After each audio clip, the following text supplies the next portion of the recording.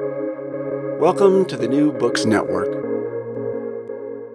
Hello, everyone, and welcome to another episode of the Princeton University Press Ideas Podcast, a joint production of Princeton University Press and the New Books Network. I'm Mark Clovis, and today I'm speaking with John Kaag, co-author with Jonathan Van Belle of the book Henry at Work, Thoreau on Making a Living.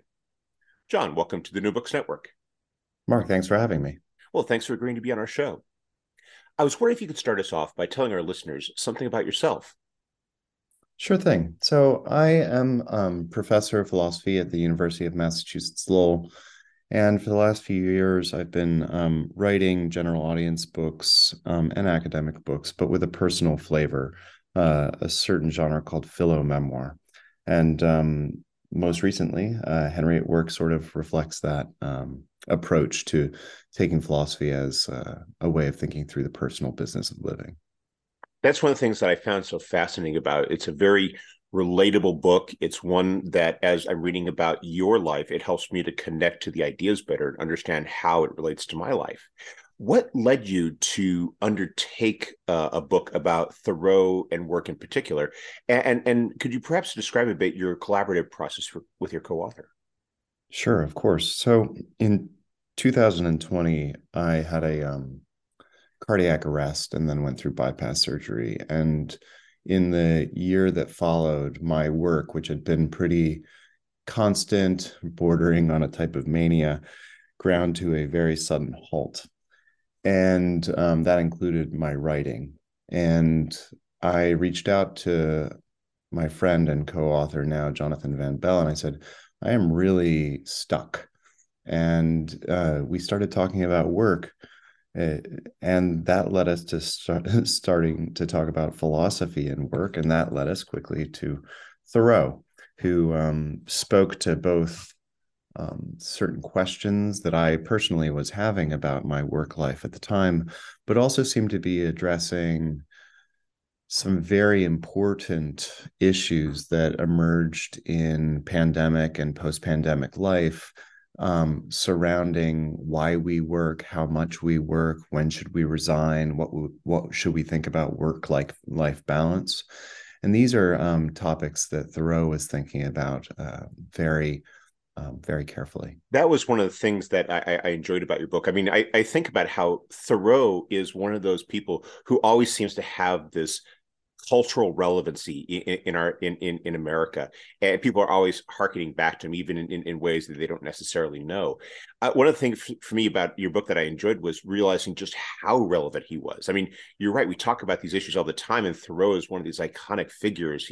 Who famously pulls back and kind of retreats inwardly, and we stands out for that. But he has, but I was thinking about, as I was reading your book, about how for me, I don't really, because he does that, I don't think about him in work. And yet, as you explained from the start, he has this incredible relevancy to an economy and an environment of work with which we are all very familiar today. That's right. I mean, we think about Thoreau sort of as a loafer, oftentimes, as a person who goes on vacation for 2 years, 2 months, and 2 days at Walden, beginning in 1845. But we forget that this trip actually was motivated in large part by certain forms of economic necessity, and that the experiment in simple living that Thoreau undertook involved a great deal of work. And what he was encouraging us to do is to rethink our work lives. He was born in 1817, and that was a time, it's actually called the time without a summer, which basically meant that he was born into a year where New England, it snowed in July, and farmers suffered a great deal. There was a great deal of poverty, a great deal of death and sickness. And then in 1837, there was a financial panic, and Thoreau is basically thinking very carefully about what it is to have wealth, what is wealth, what do we need, what do we really not need in life. And his urge for us to simplify, which he gives us at Walden, is really the urge to think through the word economy in a new way, which is the title of the preface of the book. And in the first chapter of Walden, which is entitled Economy, Thoreau is really encouraging us to think about our place in the economic system differently. So to view wealth and material wealth as not the be all and end all of human life, but rather to think about the necessities of life, what it is to actually support ourselves in a very existential and personal way. What sort of shelter do we need? What sort of clothing do we actually need? What sort of vital heat do we actually need? And that's in part, that is the original meaning of economy, which traces back to the Greek word to dwell. And Thoreau is really asking us, what do you need to dwell happily in the world? And we discover that it's actually not all of the luxuries of life, which Thoreau comments in Walden are not only hindrances, but genuine, you know, the opposite of boons, genuine detractors from a meaningful life. It's also something I want to actually go back to something you said, which is how we see Thoreau as a loafer. And that's one of that for me was the big surprise of your book was real, because I didn't really quite think of it the way that you presented it, but he was an incredibly hard worker. And he had this engagement with the contemporary economy that was one that showed he was no stranger to work. And then, as you point out, and this is something that, because I'm not as familiar with Thoreau as I probably should be, I didn't really think about what the daily life at Walden would be like, which was one which involved a great deal of work, not just the work of writing, but he was sustaining himself. And so he was no stranger to hard work, both mental and manual. That's right. And I mean, we oftentimes think about Thoreau's primary occupation as one of writing. He writes a 2 million word journal. He writes Walden, which Robert Frost commented is the American classic. And then while he was at Walden, he also drafted Civil Disobedience, which is regarded as a sort of seminal text in political philosophy. But if we look at Walden carefully, he's farming and building and thinking about his clothing and what he's going to wear and how he's going to clothe himself. And many of the segments from Walden, which readers tend to gloss, which are these long lists of a sort of account book or checkbook list of expenses that he had to incur, we gloss those quickly, but those are actually a very meaningful those are meaningful moments in Walden, because Thoreau is actually trying to account in a sort of monetary way what it is to have to remain alive and keep oneself going. And so his days at Walden were filled with hoeing and weeding and planting and building his own cabin, or at least, repurposing or recycling a cabin of a neighboring railroad worker. And those activities we oftentimes don't think as particularly philosophically meaningful. But if we think about our lives today, we're spending our lives at work for the most part. And so the question of what sort of work we should do and undertake is a deeply philosophical issue. It's how are you spending your life?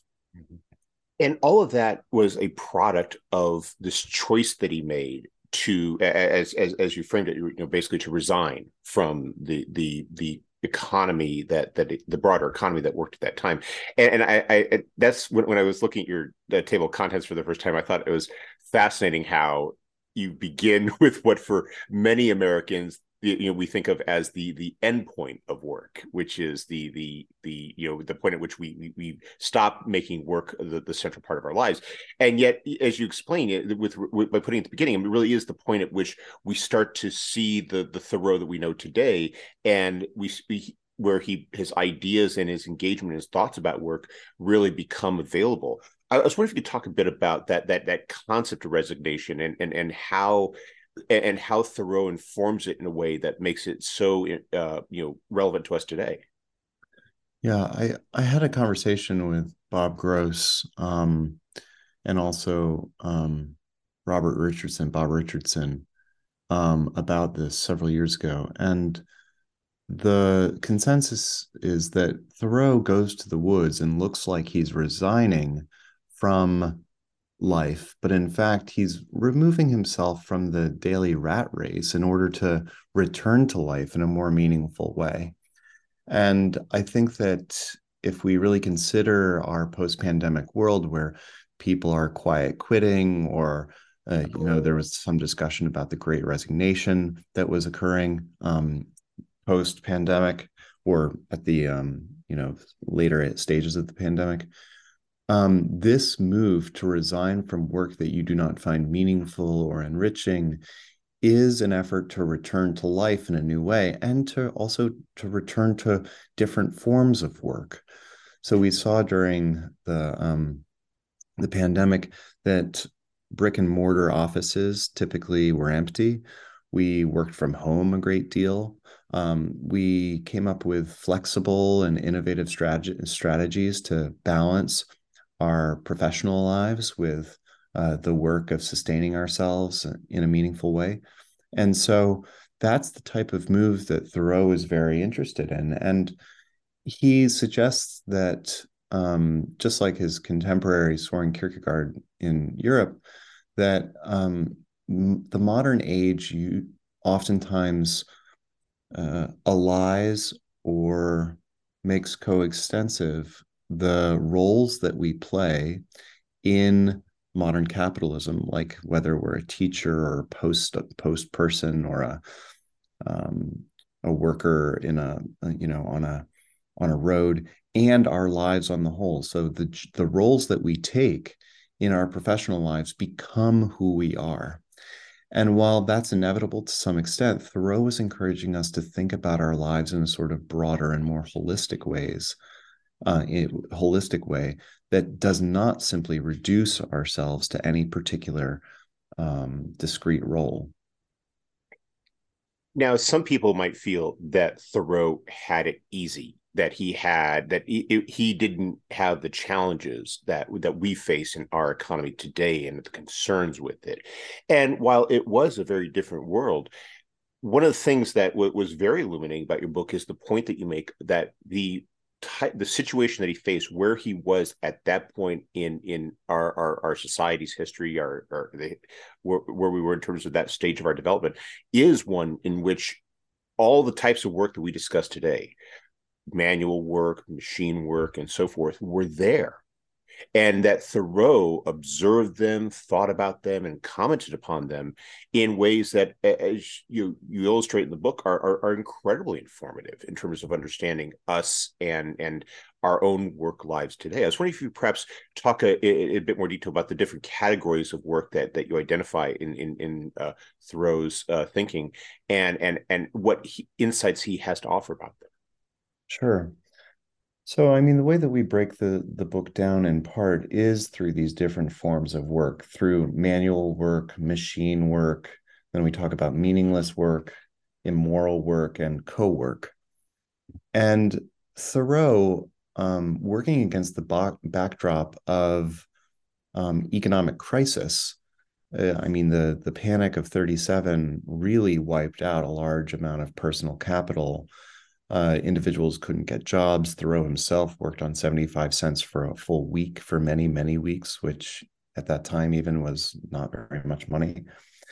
And he encouraged his readers to think about the different varieties of work as different opportunities in life. So, for example, when Thoreau encourages us to work our own bean field or to think about the virtues of manual work, Thoreau understood that large swaths of manual work were forced labor at that time, especially African American slavery, and he never would endorse that form of manual work. What he did endorse was for free individuals to freely go back to working the land, thinking about what it would be to sustain themselves in a very physical, visceral sense, in a manual sense. And that move, Thoreau believed, had a twofold excuse me, liberatory possibility, which is it frees ourselves. If you ever have gardened or worked the land freely, you feel connected in a particular way. It pushes back against modern alienation um, in a certain way. And it gives you a type of self-reliance. And here Thoreau is thinking about Emerson's famous essay, Self-Reliance. He's trying to put that into practice through manual work.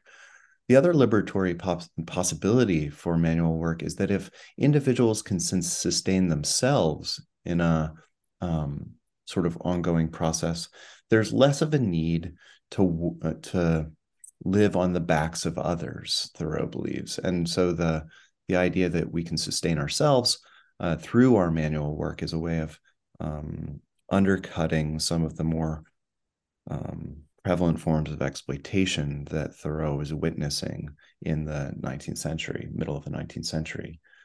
If we think about machine work, Thoreau's criticisms and comments are a little different.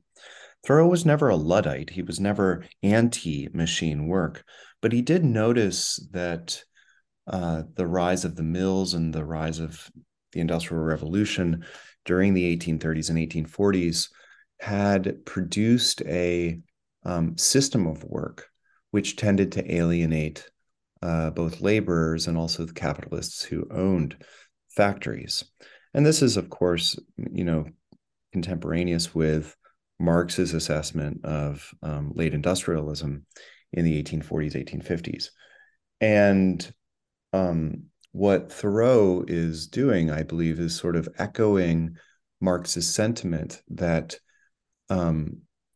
industrial work, in particular life in the mills, and we can think about the mills as popping up in Lawrence and Lowell and Manchester, which were within walking distance of Thoreau's Concord. These spaces of industry, Thoreau worried, would compromise the individual freedom, originality, and creativity of the workers and also of the owners of these manufacturers.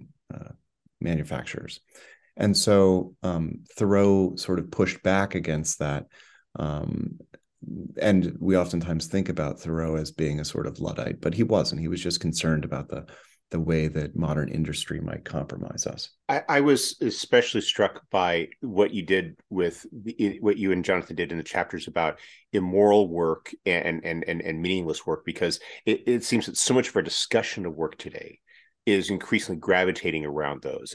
While we definitely talk about the impact of AI or the impact of say 3D printing upon taking away manufacturing jobs, we seem to be engaged more and more with this notion of that so many of us work jobs that don't seem to have any, practical function, and we get compensated. Sometimes we get well compensated for them, but the work doesn't seem to have value in and of itself beyond that for that individual. Right.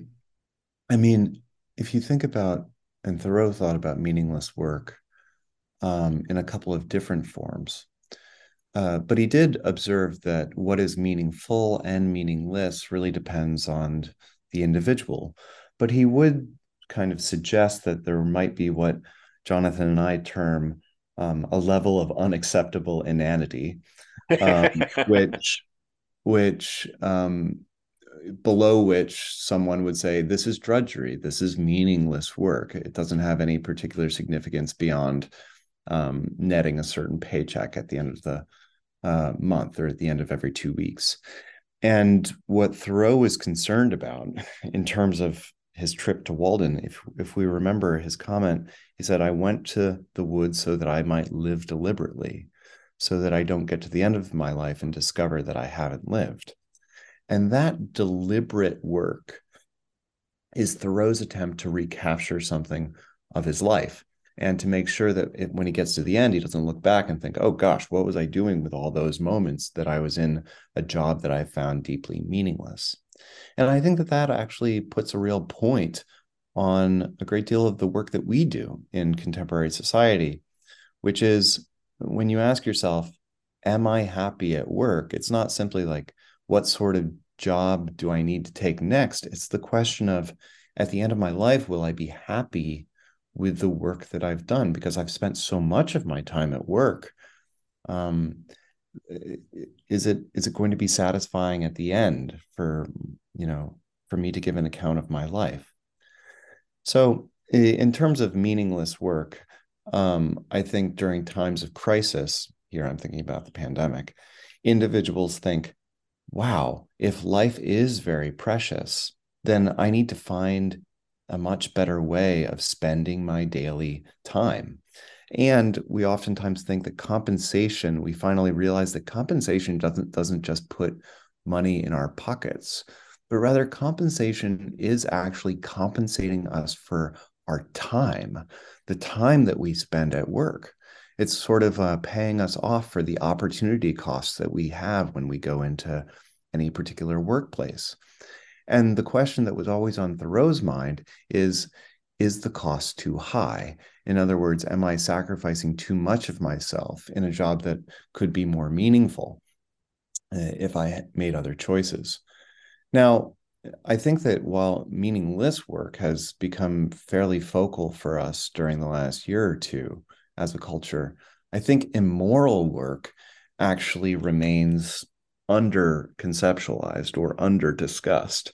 And that's something that Thoreau wants to counteract in a real way. I mean, his push against slavery, beginning in the 1840s and then extending until his death, was really the push against a system of exploitation that trapped individuals into particular types of labor.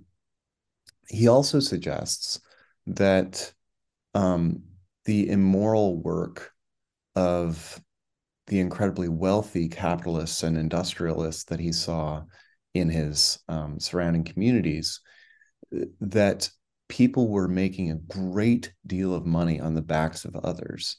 And Thoreau's experiment at Walden was at least in part to get himself out of that system, that economic system that we're often complicit in. I mean, if you think about what sort of products we use and supplies that we get at the supermarket or at the mall, and we ask ourselves, where do these items come from? Thoreau was one of the first to hook our patterns of consumption to systems of justice and systems of oppression, and tried to point out that many of the ways that we think about living a prosperous, quote, wealthy life are at least oftentimes immorally bankrupt. And that again, you bring that you emphasize that when you're talking about the question of compensation, which really is about that trade-off. It's not just the time trade-off, but also the moral trade-off, and how that becomes the metric by which we value work. It's not whether we get fulfillment from it. It's not, as you point out, whether we at the end of our lives, feel like we've done something that we're proud of, but it's this numerical metric based upon this valuation that comes to us, weekly or biweekly or quarterly in terms of a dollar figure. That's right. And I mean, David Foster Wallace says this very nicely, sort of echoing Thoreau. He says that modern society burns and whirls and, keeps going through greed, through fear, through jealousy. And our modern society says that we will be happy if we pursue these ideals: greed, jealousy, we give in to fear. And Thoreau basically said, that's wrong. I mean, we don't actually have to give in to the hedonic treadmill in the way that modern consumption pushes us toward. And that idea is very difficult to accept.